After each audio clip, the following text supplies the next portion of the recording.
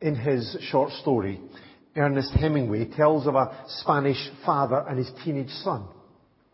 The relationship between them became strained and eventually shattered. The rebellious son, who was called Paco, which was a common Spanish name, ran away from home. But then his father began a long and grueling search to find him. Eventually, as a last resort, he placed an advert in a Madrid newspaper, hoping that his son would see it and respond. The ad read, "Dear Paco, please meet me in front of the newspaper office at noon. All is forgiven. Love, Father." But as Hemingway tells the story, the next day at noon, in front of the newspaper office were 800 men, all called Paco, all seeking forgiveness from their father. This world is crying out for forgiveness.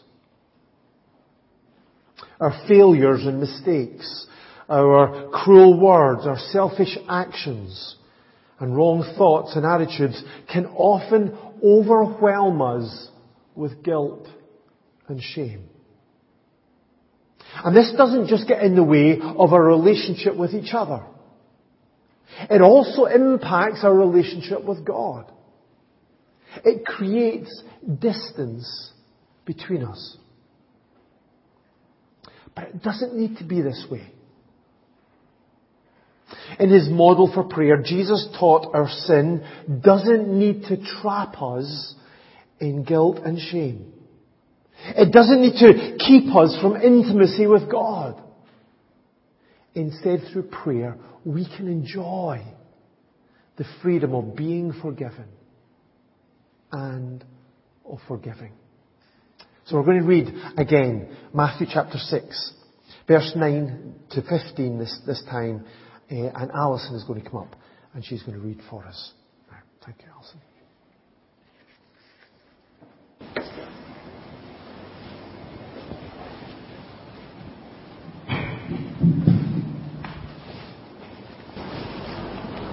This, then, is how you should pray. Our Father in heaven, hallowed be your name. Your kingdom come, your will be done, on earth as it is in heaven. Give us today our daily bread, and forgive us our debts, as we also have forgiven our debtors. And lead us not into temptation, but deliver us from the evil one. For if you forgive other people when they sin against you, your heavenly Father will also forgive you. But if you do not forgive others their sins, your Father will not forgive your sins. Thank you very much, Alison. Last week we saw that Jesus taught us to pray for our daily bread. That's for our everyday physical essentials. But Jesus also taught us to pray, to ask God to forgive us our debts. Because forgiveness is as much a daily necessity as food is. And that's because we've all sinned. Many people in the world try to avoid that reality, of course. Some do it by distracting themselves from their guilt with things like alcohol or drugs or a whole range of other things, even food. A guy called Marlon Brando, the famous movie actor, movie star, he said this: "I'm sorry for all the harm that I've done, and for all the troubles I've brought to others in my life. Now I'm a guilty old man who's ashamed of the kind of life I've led. There's nothing left for me except eating." That was his way to try to cope, to distract himself from the guilt of his life. Other people, they try to deny it. They reject the idea of an absolute right and wrong and claim that they can live any way that they want. It's not wrong, it's just a lifestyle choice. And still others, they deflect their guilt. They blame other people for their failures. Their parents, their environment, even the government. Of course, that's nothing new. If you go back to Genesis chapter 3, that's exactly what Adam and Eve did in blaming others for their sin. But the Bible is clear. All have sinned and fall short of the glory of God. All of us have sinned against God. And that sin is a moral and spiritual debt to God. We owe complete love and obedience to God as our Creator. But we've all fallen short of that standard.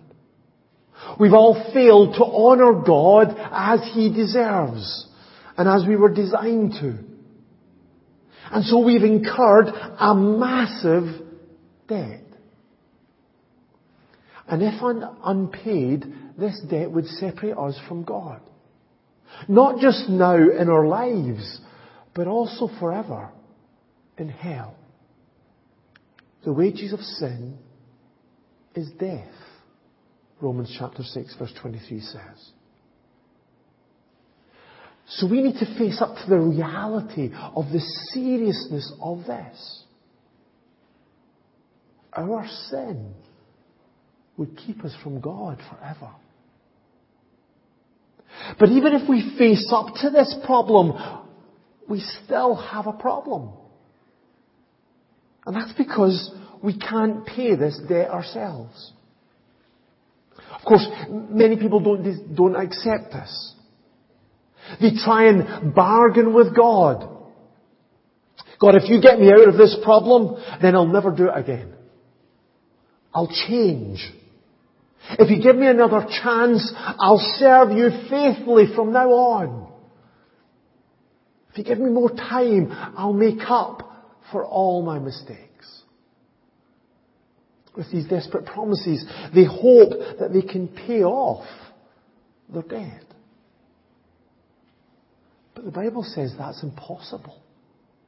The Bible is absolutely clear that none of us can pay the debt of our sin. No one will be declared righteous in God's sight by observing the law. Romans 3:20 says. No matter how hard we try, or how religious we are, or how much we sacrifice or suffer, we can never pay off the debt of our sin. And so we need a Saviour. We need someone to pay the debt that we could never pay ourselves. And of course, that's what we've been celebrating already in our service. That's what we've been celebrating in our time of communion. That God provided the Saviour that we desperately needed in the person of His Son. So Paul said in Acts chapter 13, I want you to know that through Jesus, the forgiveness of sins is proclaimed to you. When we put our faith in Jesus, He cancels our debt completely. That's what this word forgiveness means. It literally means to throw our debt away. To completely dispose of our sin. This wonderful promise in Psalm 103 says this, as far as the east is from the west, so far as He removed our transgressions from us. When we trust in Christ, He wipes our past. He removes our sin from us completely. He removes our past, our present, our future sins from our record and promises never to bring them up again. This is the promise of the new covenant. I will forgive their wickedness and will remember their sins no more. What an incredible promise. That God will never remember our sin. He will never call to remembrance our debt against Him ever again. All of our sins have been forgiven if we'll put our trust in Jesus. And because of this, we are set free. Free from condemnation. Free from fear. Free from death. Free to live with God and for God for eternity.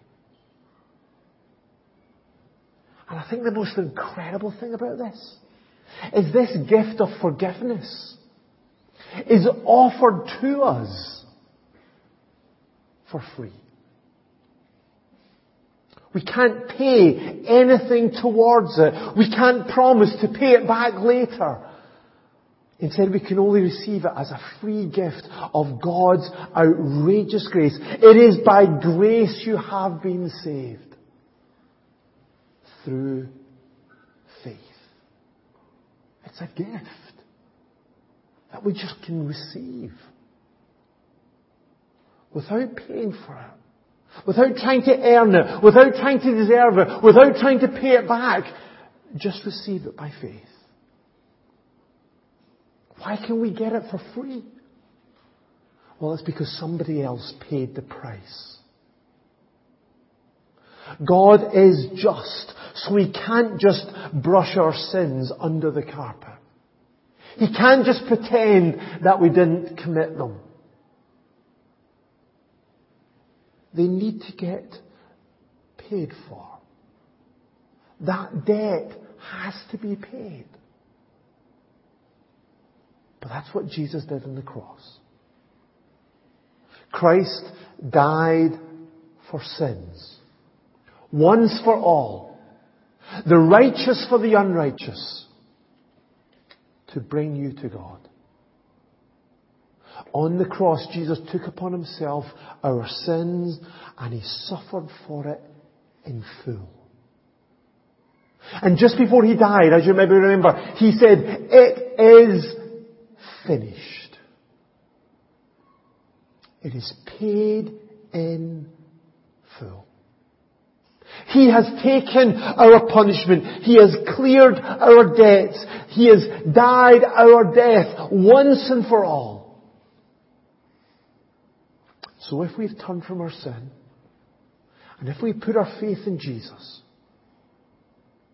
then we've been given full and free forgiveness.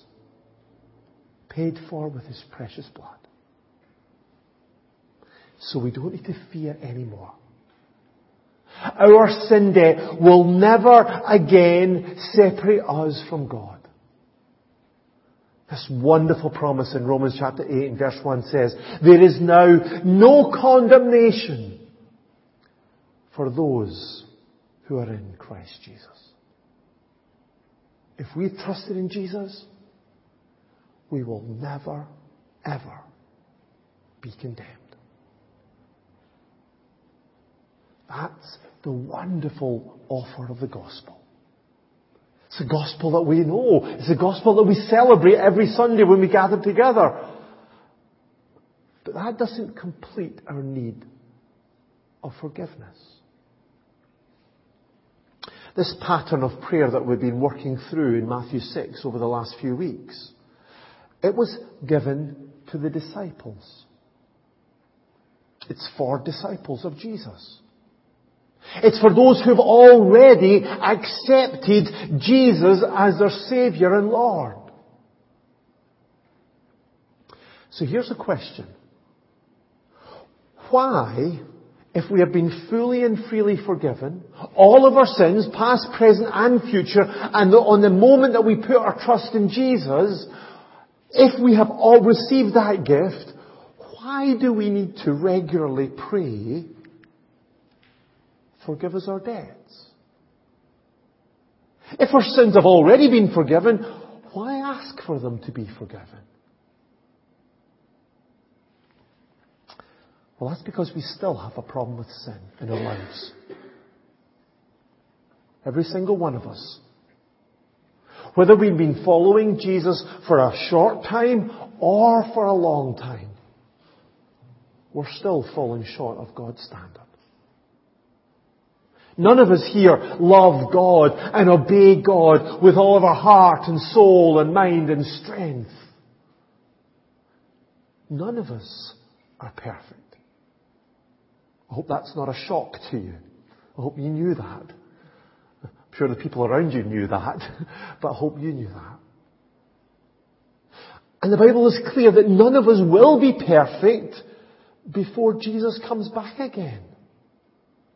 This is what the Apostle John wrote in his letter in 1 John chapter 1 verse 8. He was writing about himself and to other believers. He said, if we claim to be without sin, we deceive ourselves, and the truth is not in us.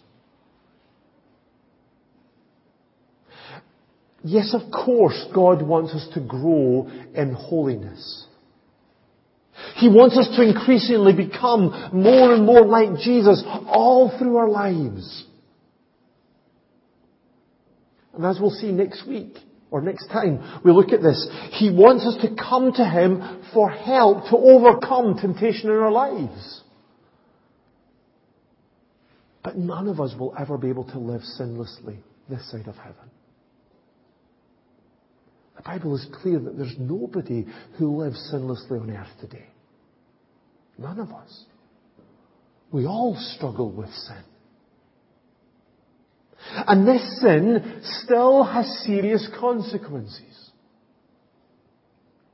Yes, if we've trusted in Jesus, then our sin will never ever condemn us again.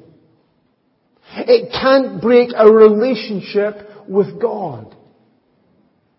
Jesus' promise to all of those who trust in Him is this: I give them eternal life and they shall never perish. No one can snatch them out of my hand. If we put our trust in Jesus, or even if we put our trust in Jesus today, then we can know that we are saved, that we are forgiven, we are safe and secure in His hand, and nothing and no one can ever separate us from His love. So our ongoing sin cannot break our relationship with God. But our ongoing sin can interrupt our fellowship with Him. This is what John also said in his letter. He said this: if we claim to have fellowship with Him and yet walk in the darkness, a picture of walking in sinfulness, then we lie and do not live by the truth. Our ongoing sin will never kick us out of God's family. Jesus, He will never let go of us if we put our trust in Him. But sin does create a distance between us and our Heavenly Father. We miss out on that loving intimacy with Him, knowing His presence and experiencing His joy. If that sin remains in our life, then we don't experience that closeness with God as we long for. And so we need to deal with that sin. Constantly in our lives, that sin needs to be dealt with. But the great news is, the wonderful news is, that the one who offers us full and free forgiveness, the moment that we put our trust in Jesus, is the same one who offers us ongoing forgiveness as we struggle to follow Jesus. Let me say again, this forgiveness is not about whether we are saved or not. It's not whether we're in God's family or not. It's not whether we are going to heaven or not. But it is about our ongoing relationship with God, our ongoing fellowship, our intimacy, our closeness, the enjoyment of that relationship. And that forgiveness is offered by God to us. It's offered to us, but it's not automatic. We need to ask for it. We can't just go through our lives forgetting about our sin, saying, oh, well, God will deal with that whenever He wants. Instead, we need to confess it before God. Back into 1 John chapter 1 says this: if we confess our sins, He is faithful and just and will forgive us our sins and purify us from all unrighteousness. There's the offer. Forgiveness, ongoing forgiveness in our lives, ongoing purification from our unrighteousness in our lives. But it's based on a condition, isn't it? If we confess our sins. So just like what we did at the start when we put our trust in Jesus, we need to admit that we are wrong. We need to agree that our words or our actions or our attitudes or our thoughts are evil, without minimizing the seriousness of them, without comparing ourselves to others. You know, God, I'm really sorry for this, but you know, that guy, he's much worse than me. And without trying to justify them. God, it's just that I'm under a lot of pressure just now. That's why I did that. We need to agree that what we did was wrong. And we need to accept the blame of that. Not trying to pass the buck. Not trying to say like, it wasn't my fault, or that person, they made me do it. Or it's just the way that I'm made. We need to confess honestly, humbly before God our sin. Of course, we need to do that to God. That should go without saying, because our sin is against God, and so we need to go to God with our sin. This is what David said in Psalm 51, against you only have I sinned and done what is evil in your sight. Yes, David knew he'd sinned against others, but the seriousness of it was because he'd sinned against God. So he confessed it to God. And we need to do the same. Confession should be part and parcel of our everyday Christian lives. So we need to confess our sin to God. And then in faith, come through Jesus and ask God to forgive us our debts. And we can do that because the forgiveness that we need to restore that fellowship with God, to clear those sins away so that we can enjoy that intimacy with God, is again a free gift that was paid for with the precious blood of Jesus. This is why God is faithful and just to forgive us our sins and purify us from all unrighteousness. It's because the blood of Jesus, His Son, purifies us from all sin. The payment that is needed to cleanse us from our sin on a daily basis has already been paid. It's been paid in full by Christ. So we need to confess our sin.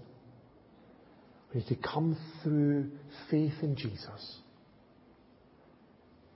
But I think we also need to be careful to accept this forgiveness. Not hang on to our guilt. Not beat ourselves up about all of our failures again and again. Not confess the same sin repeatedly again and again, year after year, just because we feel guilty about it. To do that would be to dishonour Christ, wouldn't it? It would be to refuse to live in the freedom and the joy that He paid for on the cross. He's done everything that's needed for us to be fully forgiven. So we just need to step into that forgiveness. Come in repentance and faith and receive this incredible gift. Yes, at times we as Christians can feel guilty, but it should only be temporary. Because that guilt should then lead us to confessing our sins and receiving His forgiveness and being released from that guilt. Not because we deserve it, not because we'll never do it again, not because we'll work it off, not because of any other reason, apart from the fact that Jesus paid for our forgiveness in full on the cross.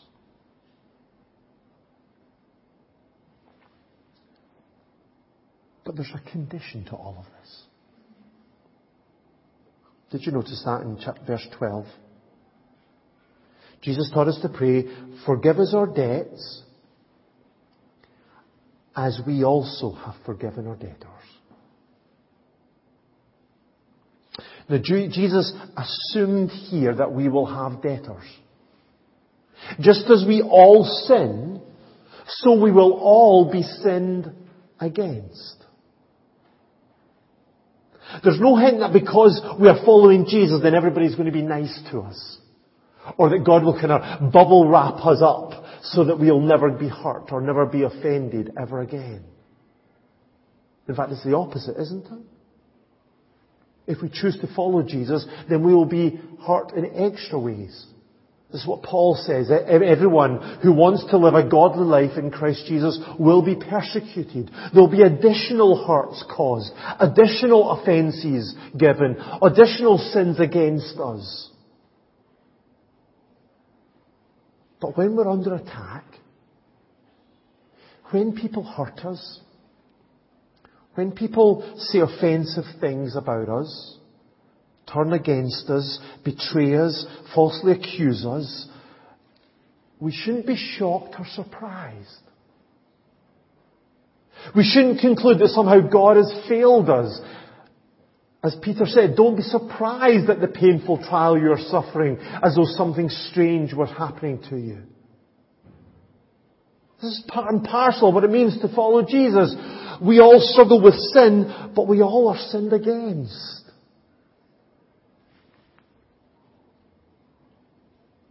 And when that happens, it's natural for us to want justice.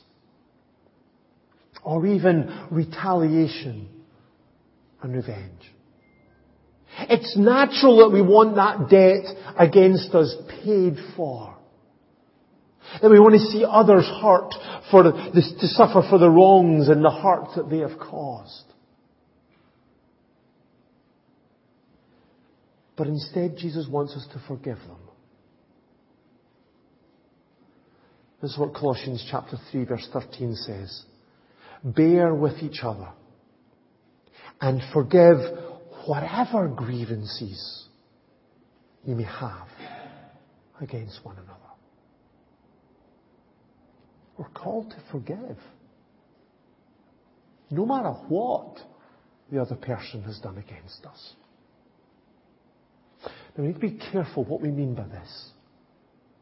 It's a really complex issue that we need to think carefully about. Forgiveness does not mean that we should be immediately reconciled with them. Reconciliation requires that the wrongdoer confess his sin or her sin and repent of it. Reconciliation always requires repentance. Nor does forgiveness mean that we should always be restored into relationship with that person. In some cases, in serious cases, to be restored into a relationship with that person would either be inappropriate or even dangerous. Nor does forgiveness mean that the wrongdoer shouldn't have to face the consequences of their actions either now or in the future. When we're talking about our forgiveness, we're not talking about having the authority to forgive their sin against society, not against God. We're not dealing with those issues in this personal forgiveness. And neither do I think it means that we need to forget what they did to us. I think probably that's impossible, especially if it's a serious issue.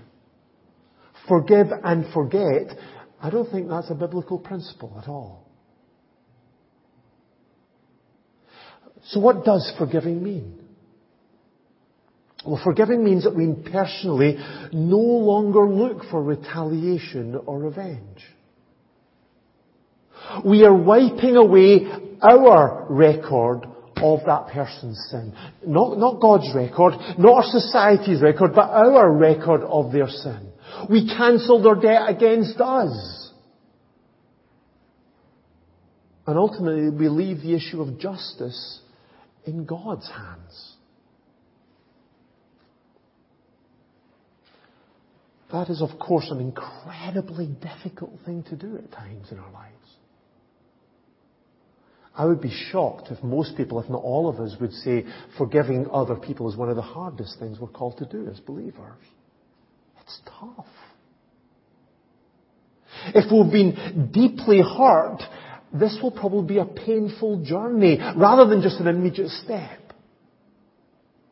We might need to go back over that forgiveness again and again, work through those issues. But forgiveness is good for us. When we forgive other people, we are blessed. It's the only way for us to really experience freedom from resentment and bitterness. And it's also crucial if we're going to experience an ongoing fellowship with God. Did you see what Jesus went on to say in verse 14 and 15 of our chapter?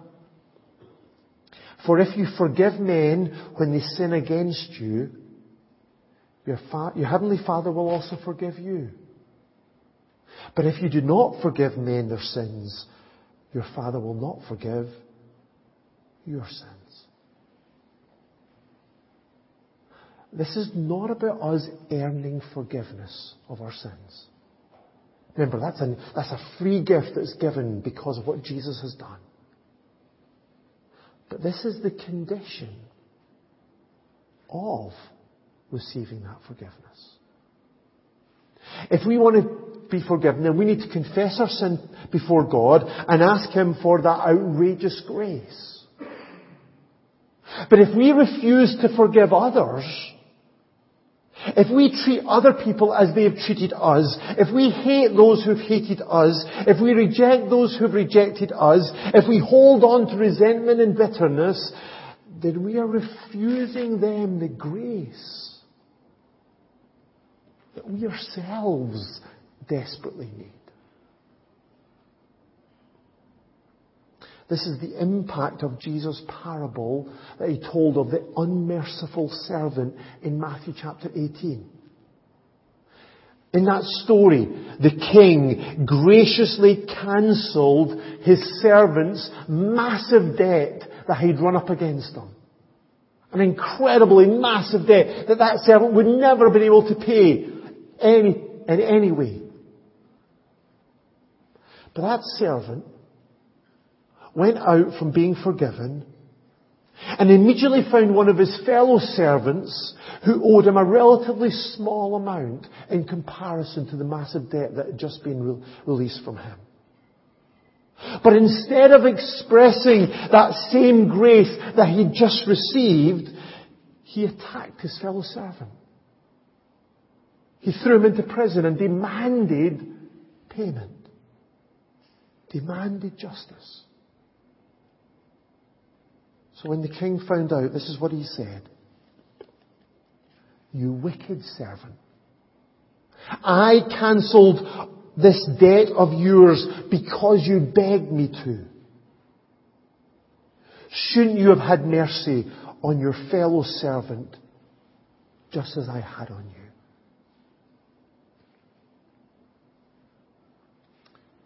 Here's the challenge of this passage. If we have been forgiven so much by God, how can we withhold forgiveness from those who sin against us? If we have received this gift that we could never deserve from God, how can we say to somebody else, well, you don't deserve to be forgiven? How can we not forgive as the Lord forgave you? If Jesus has paid this price in full of our massive debt against God, dying on the cross in agony and shame in our place, how can we demand payment from those who sin against us for their relatively small debt against us? How can we receive so much grace and not be gracious to others? This, of course, is really challenging. If you struggle with that, please don't condemn yourself. Please don't think that any of us find that easy. Please don't think that I'm an expert in this at all. I'm just sharing what the Bible's teaching, and we all are challenged by that. It's a process that we need to work through. I think it's one of the things that can be really helpful to work through with somebody else. So please find somebody that you can work through that if this is a real issue for you. Or come and speak to me afterwards and we can have a chat about it. But this is good news. This is wonderful news. Because we don't need to be trapped in guilt for our sins that we have committed, nor trapped in bitterness for the sins that have been committed against us. We can live in freedom. We can pray for God's grace to set us free from both of them. In love, He offers us full and free forgiveness, paid for by Jesus. And through our experience of that love, and in response to that love, we can offer forgiveness to others. We can pray, forgive us our debts, as we forgive those who have debts against us.